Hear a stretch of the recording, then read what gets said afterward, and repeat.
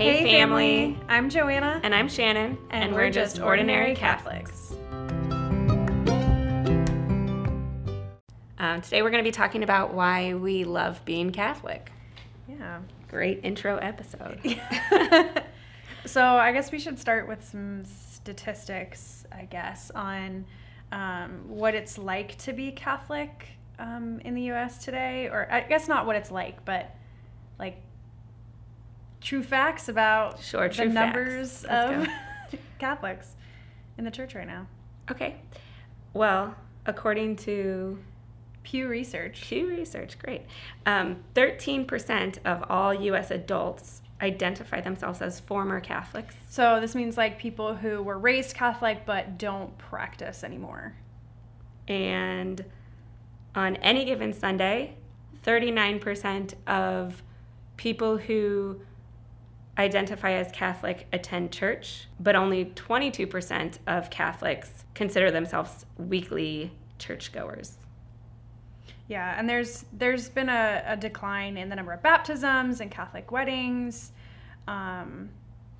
just overall as well. So, you know, in some ways that could be a little disheartening, but we're here to talk about why we stick around, why we like the church so much, and why we love being Catholic. Yeah. Both of us are actually cradle Catholics, so we grew up going to church. I went to church pretty regularly every Sunday.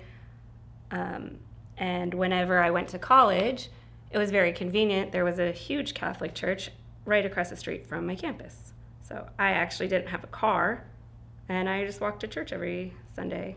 I was a freshman whenever the planes hit the Twin Towers, September 11th, and that day was my very first daily mass, and I've been going pretty regularly ever since.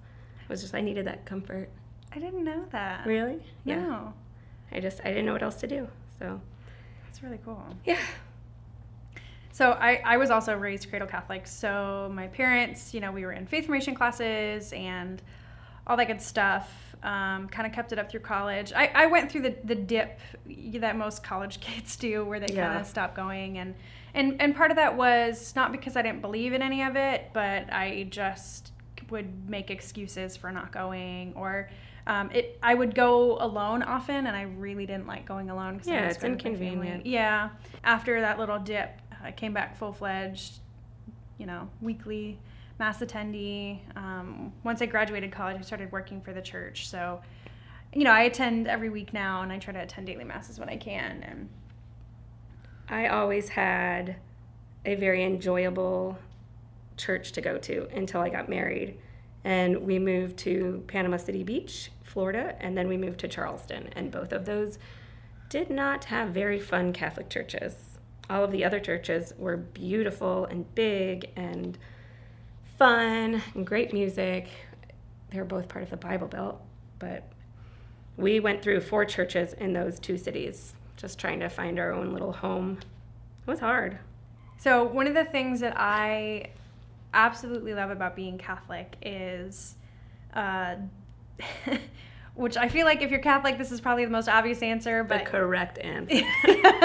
But the Eucharist, because in no other religion can you get the body, blood, soul, and divinity of Jesus Christ in such an intimate way when we receive him at communion.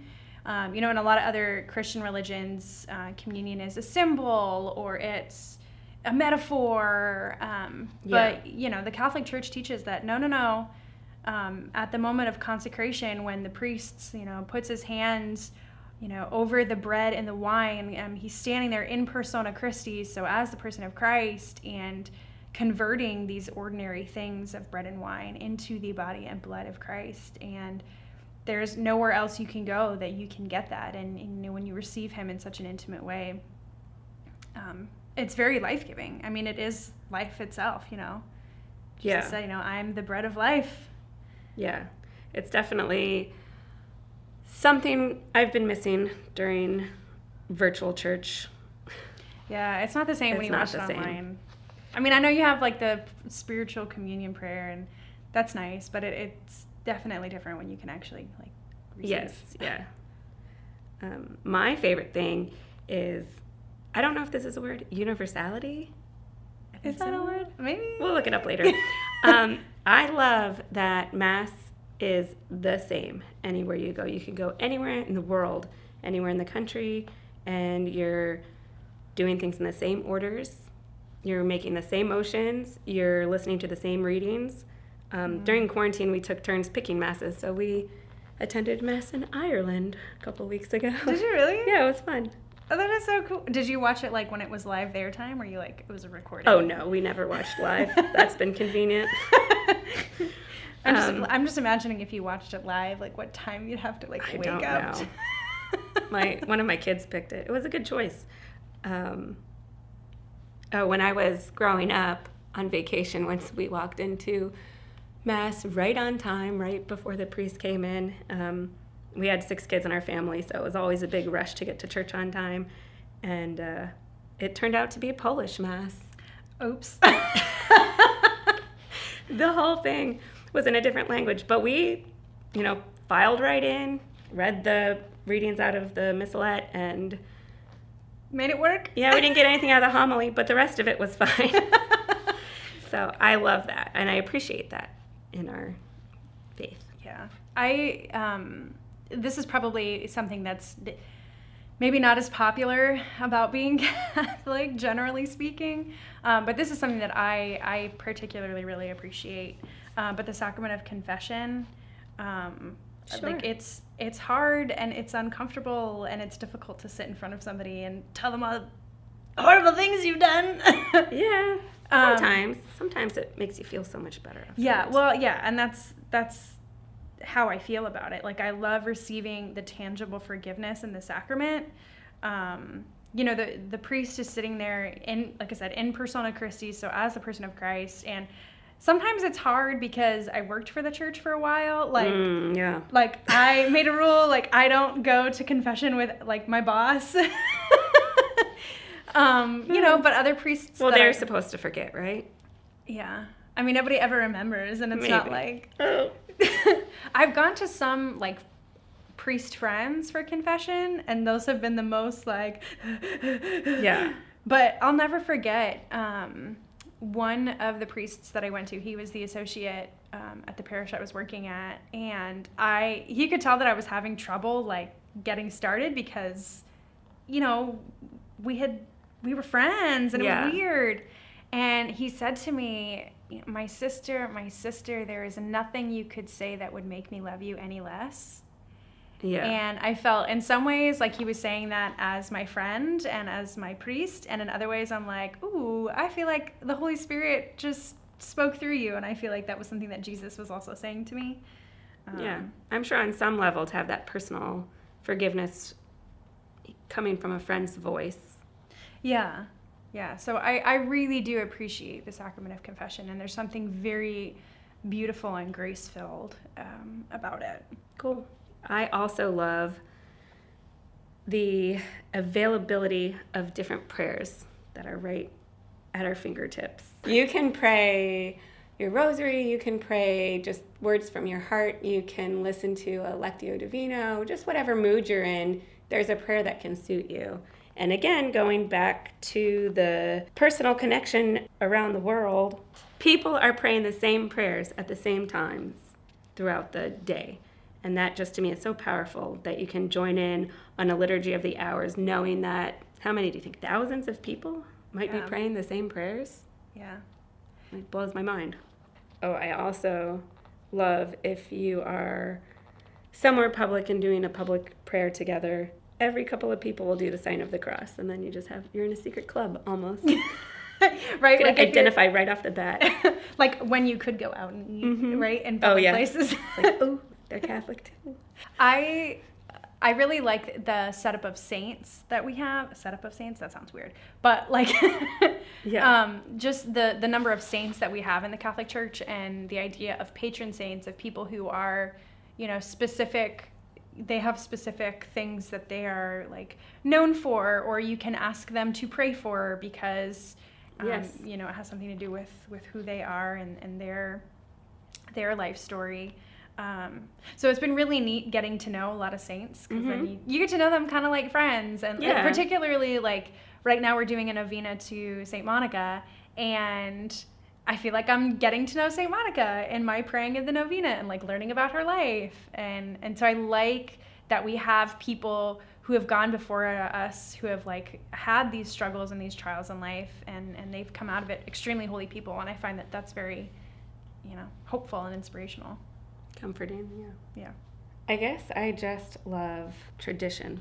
Tradition. And that each action within either Mass or during sacraments and different rituals that we have, every single action means something. And if you look at, baptism and break down the whole sacrament, they do things in certain orders and they do everything for certain reasons. And it's just so cool. The more I find out about the whys of the church, the more convicted I am. Like, I just learned about the Paschal candle. I just learned about the Paschal candle when my son was going through First Communion preparation, and just how each little piece of the candle represents something. And it's just so cool. And that where it is on the altar at different times of the year. And it's something I just have always taken for granted and never noticed. And now I notice it every time I go into church. Yeah, I like nothing is arbitrary. Yes, like exactly. There's a purpose and a reason for everything. Eucharistic adoration has been a huge, awesome part of being Catholic that I really love. I like being able to, you describe, like you and I are sitting on the couch right now, hanging out and talking through all this stuff. And in Eucharistic adoration, that's our chance to sit with Jesus and, kind of talk it out with him. And I've had a lot of moments where I've, been in the chapel just in total tears, and other times where I've just sat in quiet, and other times where I'm really angry. And yeah, it's always something new, even though it's the same. Yeah. Every time. Yeah, and you get something new out of it. And Jesus is always there for you to spend your time with and have conversations with. So I really like being able to, knowing that in Eucharistic adoration I can go and share intimate time with him. Yeah. One of the cool things about our priests too is that they can trace their lineage, if you will, of their priesthood all the way back to Jesus. So with Jesus himself laying his hands on Peter as the rock of the church, and straight from there, all of the popes you can, line up and trace back. And that's how it is with all of the priests. When the bishops ordain new priests, all of the priests can trace their... Who ordained the previous. Yeah, all the way back to Jesus, which is pretty unique and nifty about the church. Yeah. Did you know that if you ask Siri who founded the church, who founded the Catholic Church? What did she say? Jesus. Really? Yeah. And if you ask who founded, the Methodist Church, it'll tell you. And who founded the Anglican Church. Try it out. I want to ask. I just got a new phone. How do I do Siri? I don't know that. Hey Siri? Okay. Hey Siri, who founded the Catholic Church? The answer I found is Jesus Christ, according to and sacred tradition. Okay. I'll do a different one. Hey Siri, who founded the Baptist Church? The answer is John Smith. Who, Smith with a Y? Well, you can't argue with the internet. I mean... That's really funny. Yeah. I didn't know that. Yeah, you learn something new every day. Not to rag on John Smith. I'm sure he's a really nice guy. Total, Yeah, but I mean... Jesus lover. Yeah. We could go absolutely on and on, but let's talk over coffee someday when this is all over. If you want to grab coffee with us, DM us on is that how you say it? At An Ordinary Catholic? Well, that's the handle. Okay, that's our handle. Yeah, so DM us on Instagram at An Ordinary Catholic. Hang out with us there. Let us know why you love being Catholic. So we're praying for you. Please pray for us. And we'll see you in our prayers. Still cheesy. Mm-hmm. Okay. We'll work on it. Bye.